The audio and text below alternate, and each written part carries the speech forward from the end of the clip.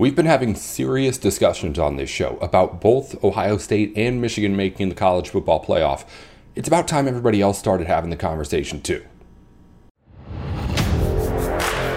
You are Locked On Big Ten, your daily podcast on the Big Ten Conference. Part of the Locked On Podcast Network. Your team every day.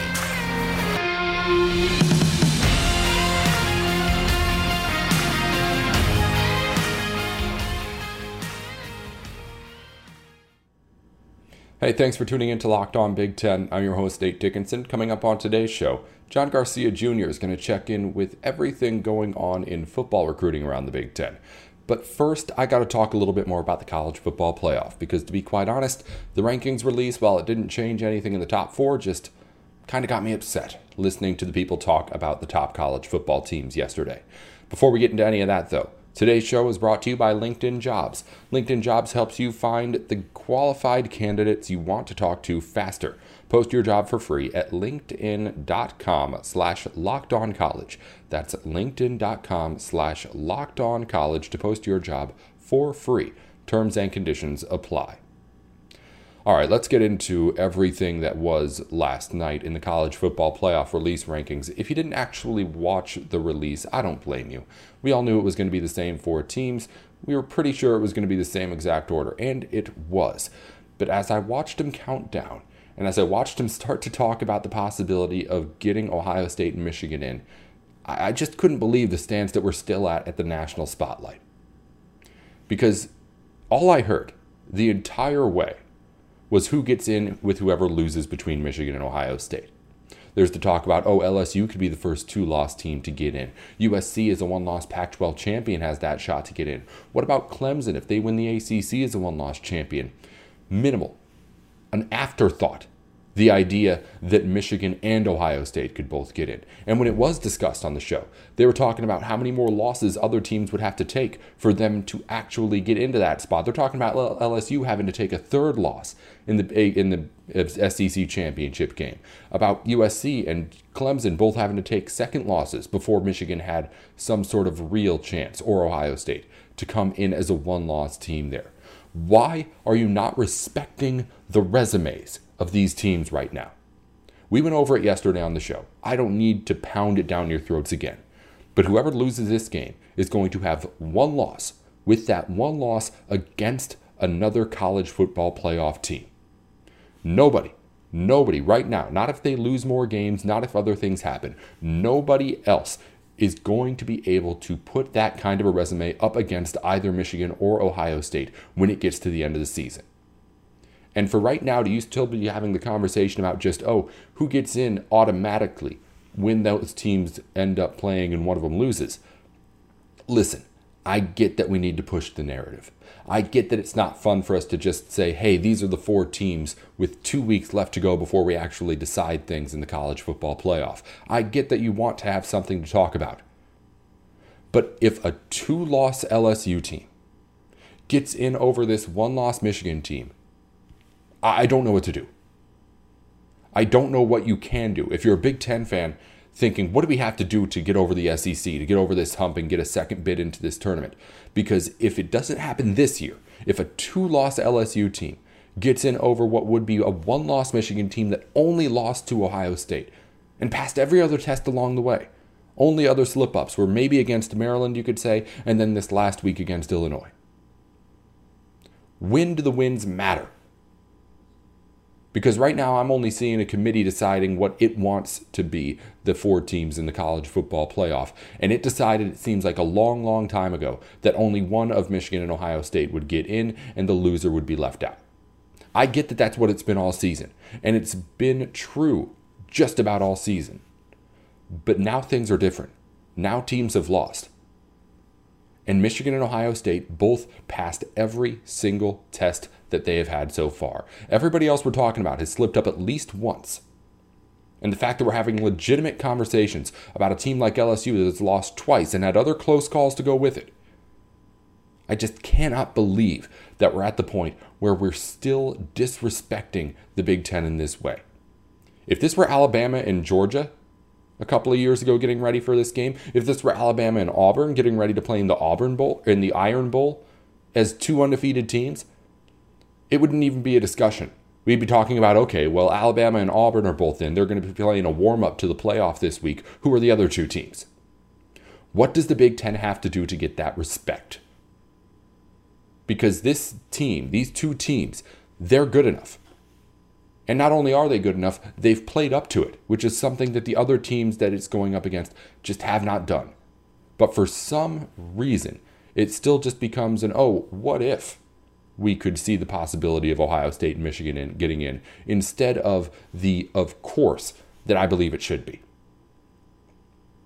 It's just unfair at this point. If you ask me, the idea that we're still only talking about it in the sense of, okay, well, maybe if LSU loses another game and then USC doesn't quite win out and win the Pac-12, then maybe we can have that conversation. No. This is a conversation to be had right now, and a conversation that Michigan should be winning the argument in. Or Ohio State. I keep saying Michigan because if Michigan loses, it would be the weaker of the two resumes with one loss. This should not be even, we're thinking of it as something that might happen down the road. This is something that's here right now. Michigan's that good. Ohio State are that good. And they've both played like it. Reward them for it. Finally. Coming up in a minute, we're going to talk to John Garcia Jr. and get his thoughts on what's coming up in recruiting. We've had some recent decommitments again around the Big Ten. And of course, with the biggest game of the year coming up on Saturday, we got to pick John's brain about some of the big names in the recruiting classes that are going to be there watching Michigan and Ohio State. That's coming up in just a minute here on Locked On Big Ten. You're listening into Locked On Big Ten alongside John Garcia Jr. from Sports Illustrated, giving us our recruiting takes here on the football side. I'm Nate Dickinson. John's brought to us by LinkedIn Jobs. If you're looking for your next great recruit out there, you can find it over at LinkedIn. I don't have to tell you more about LinkedIn. You've already heard of it, but you can get your job posted and find the best candidate over on their job site. So head on over to linkedin.com/lockedoncollege to post your job for free and see what we're talking about. John's in talk recruiting here on the Big Ten side, but the last couple of times we've had you in here, John, we've had to start with some decommitments. Guys not coming to Big Ten schools any longer.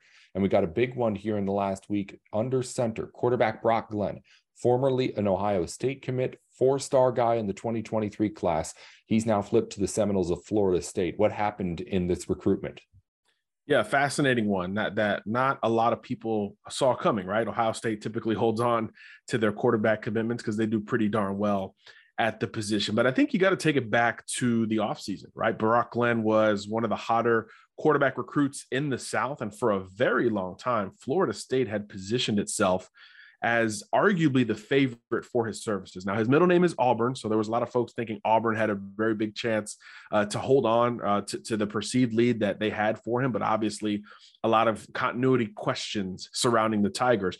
But if you go back to the summer, even though he liked FSU and had been there and all that stuff, much closer to home for a Tennessee native as well, there were a lot of question marks with Florida State going into this season. And I think they did a good job, obviously, of correcting a lot of that during the season. And in particular, the quarterback position is one of the spots where FSU has really thrived. I mean, Jordan Travis, I see on social media all the time, he's one of the highest graded quarterbacks. He's putting up crazy numbers. FSU is one of the most balanced programs in the South. So the questions he might have had around Florida State that existed in the summer no longer exist. Mike Norvell is all of a sudden stable. I've even seen his name thrown out for some of the bigger jobs that have come open in college football. So I think personally for Glenn, this was kind of a reset and an opportunity to go back to where he was a long time comfortable recruit. The Ohio State situation really popped up out of nowhere for him. Again, as he was hitting his apex as a recruit late in the summer months, Ohio State was like his last scholarship offer. He took a quick visit and was really wowed and sort of blown away. So you understand kind of both ends of this decommitment spectrum here. So Florida State gets a really nice quarterback prospect, but in typical Ohio State fashion, they've already turned the page here and they're going to host Lincoln Kienholz this weekend, a Washington Huskies verbal commitment from the Dakotas. And all he's done as a senior is put up 70 touchdowns as a dual threat. So he profiles similarly to Brock Glenn, but a little bit more productive in 2022. So Ohio State could lose a flip at quarterback and eventually grab a flip at the position. So it's something we've seen Ryan Day and company do very well over the years, and adding a quarterback late is kind of their move. CJ Stroud was a very late addition to Ohio State. He was a signing day decider. Last year, Devin Brown did not commit to Ohio State until he flipped from USC after that coaching change. So it's kind of in their wheelhouse to figure this thing out late. And obviously nobody's worried about the future of the quarterback position at Ohio State. I think they're in great hands, but that is not to knock the flip that Florida State pulled off, because Brock Glenn is a pretty darn good player. I want to talk to you more about that quarterback and other players who will be on campus this weekend for that big game in a minute, John. First, let's get to another decommit, though. Penn State wide receiver Ajani Shakir, or I should say former Penn State wide receiver commit Ajani Shakir, New Jersey guy, somebody who had been committed to the Nittany Lions for a little while here, ends up deciding to reopen things now. What about this guy? What happened here? This one was just as surprising to me. This was one we hadn't heard a lot of traction on. He hasn't been taking a bunch of visits, things like that. So I think it was a bit of a surprise when he backed off of that Penn State pledge. He did have a ton of interest before committing to the Nittany Lions earlier in 2022. So you would imagine, the West Virginias, the Pitts, those schools regionally in the Big Ten and the ACC would check back in and kind of see where they stand here at the 11th hour. But certainly a bit of a surprise to see Penn State have that fluctuation at that position. As you know, Penn State, Ohio State, Michigan, they all recruit New Jersey really darn well. So it's something that has become a Big Ten pipeline state, which was not always the case. So it's always surprising to see some defections and change in that area. But look, that's the time of year we're in right now. It is truly decommitment season, flip season, all of those things. Everybody's both trying to poach other recruits from other commitment lists and trying to hold on to their own here. So he'll be a fascinating one to track here going forward to see who kind of re-engages and has maybe a renewed interest in his game, because he's, a pretty polished, productive wide receiver who can pick him up and put him down. So obviously there's always a desire to add that type of talent to your roster. One more individual name I wanted to ask you about before we move on here looking forward, John. David Kalkner, Iowa former commit from the state of Iowa.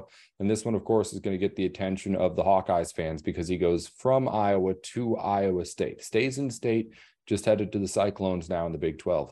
What's the story there with him? Is again, this is one where it's going to especially upset some Hawkeyes fans not being able to hold this guy. Yeah, you understand kind of the questions around the Iowa program, and you expect some fluidity with their recruiting. Look, there's multiple Iowa commitments taking trips to other places right now. So you knew movement was on the way. You just didn't know kind of where it would strike first. And obviously it stings a little bit more when it's a Cyhawk type of flip one way or the other. So that stings. But if you go back to before David committed to Iowa, there was a ton of Iowa State buzz. That was really kind of sold as a true in-state battle, a high upside defensive lineman who you kind of like a little bit more every time you see him at 6'4", 250 pounds. But there was more Iowa State buzz than Iowa going into sort of the final descent of his first verbal commitment. So it was a bit of a surprise when he picked the Hawkeyes. So you just kind of wondered, where was ISU going to be in this conversation? Right after the commitment, there was a lot of communication between both parties, and then it kind of died down. We didn't hear a whole lot about it until here recently, and obviously, when it's in state, those things can change hands very quickly. And he just felt a little bit more comfortable with the Cyclones, who, by the way, recruited him at the very top. I mean, this was a Coach Campbell recruitment at the very top of it. And obviously, when it's a little bit more personal at the head coaching level, you feel like a bit more of a priority. And I'm sure that's part of the reason why David made the tough switch ahead of signing day. John Garcia Jr., Director of Recruiting over at Sports Illustrated for Football, here joining us and telling us a little bit of what's going on as we see commitments and decommitments across the Big Ten's 2023 class. John, we could see a whole lot of more commitments in this upcoming week and couple of weeks after we get the result of this big game between Ohio State and Michigan. Biggest game of the season, most anticipated college football game in recent memory, if you ask me, just because, I mean, both these teams have been top five pretty much the entire season. leading up to this matchup that we all knew was going to happen. So what is the recruiting implication? Who's going to be out there on the field, and who's going to be potentially making moves after we see this game on Saturday? Well, you just knew this visitor list was going to be crazy, and every day there's more and more big names that are like, yeah, I'm going to be there as well. Is there a limit to how many people they could bring here? Say again? Is there a limit to how many players a school can like bring here and bring on the field here? As much as there's space for. From an official visit perspective, yes, you are limited. Every program has 56, but from an unofficial perspective, hey, as many as we can fit in the recruiting section. Maybe you create some standing room only vibes if you can.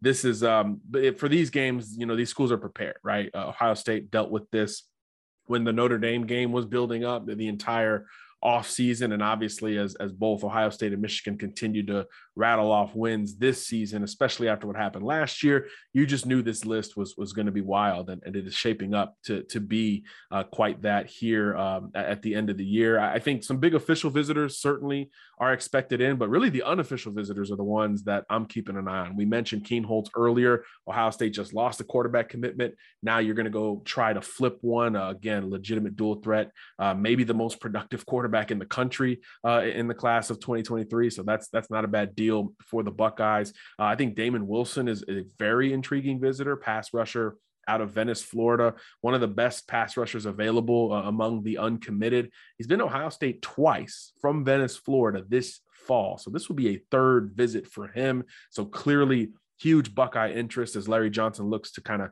put the finishing touches on the edge rusher class, and Ohio State is involved for many of the best in the country. And we're starting to think that Damon Wilson is the one that's maybe leaning Buckeyes the most between those that are still uncommitted.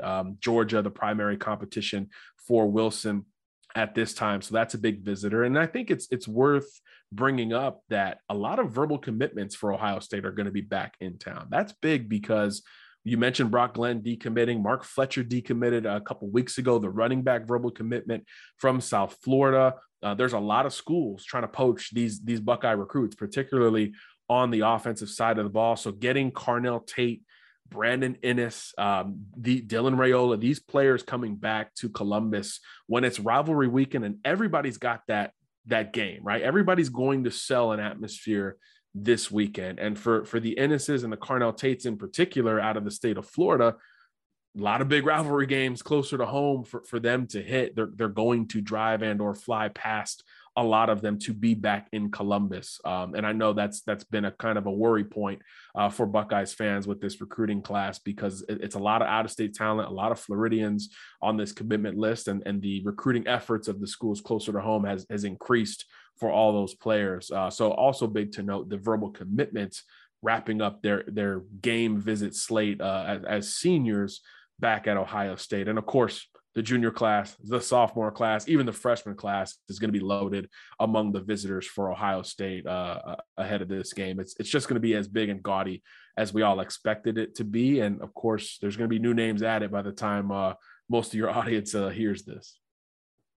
We're all just about tired of waiting for it. It'll be a good one on Saturday. And of course, whatever happens between now and then and afterward in recruiting, John Garcia has you covered with it all over at Sports Illustrated and here on Locked On Big Ten every once in a while when he's got the time.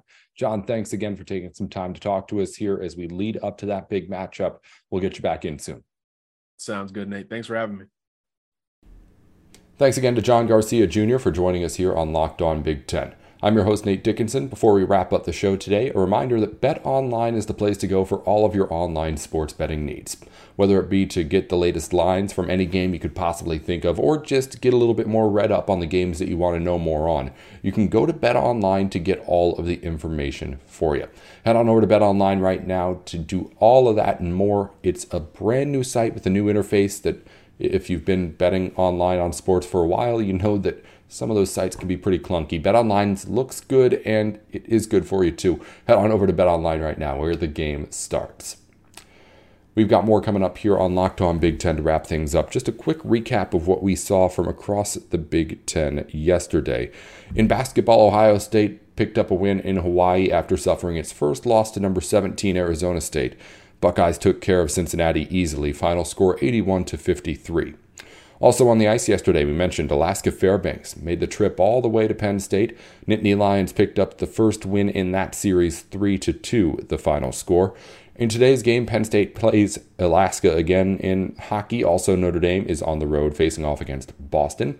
And we got a full slate of Big Ten volleyball. Illinois is on the road against IU. Rutgers faces Michigan State. Michigan is against Iowa. Purdue against Maryland. And Penn State against Northwestern. That's a look around the Big Ten here today and the games that you can watch, of course, across all platforms that you watch stuff on now. It's all over the place by nowadays. But if you want to know when and where a game is on, of course, just head over to the Big Ten website. You can find it there. And we'll have you updated on all the big scores you need to know next time here on Locked On Big Ten. I hope you enjoy the holiday for Thanksgiving. I know I will. We're going to have a good, fun weekend of Big Ten football coming up. The most important weekend in Big Ten football in recent memory, as Michigan faces off against Ohio State with both teams unbeaten. I'm looking forward to it. Until then, Nate Dickinson here with Locked On Big Ten. Be sure to follow the show wherever you get your podcasts, on YouTube and on Twitter. Locked On Big Ten is the handle, 10 at the end, not TEN. I'm Nate Dickinson, or at Nate with Sports on Twitter. Until next time, this has been Locked On Big Ten.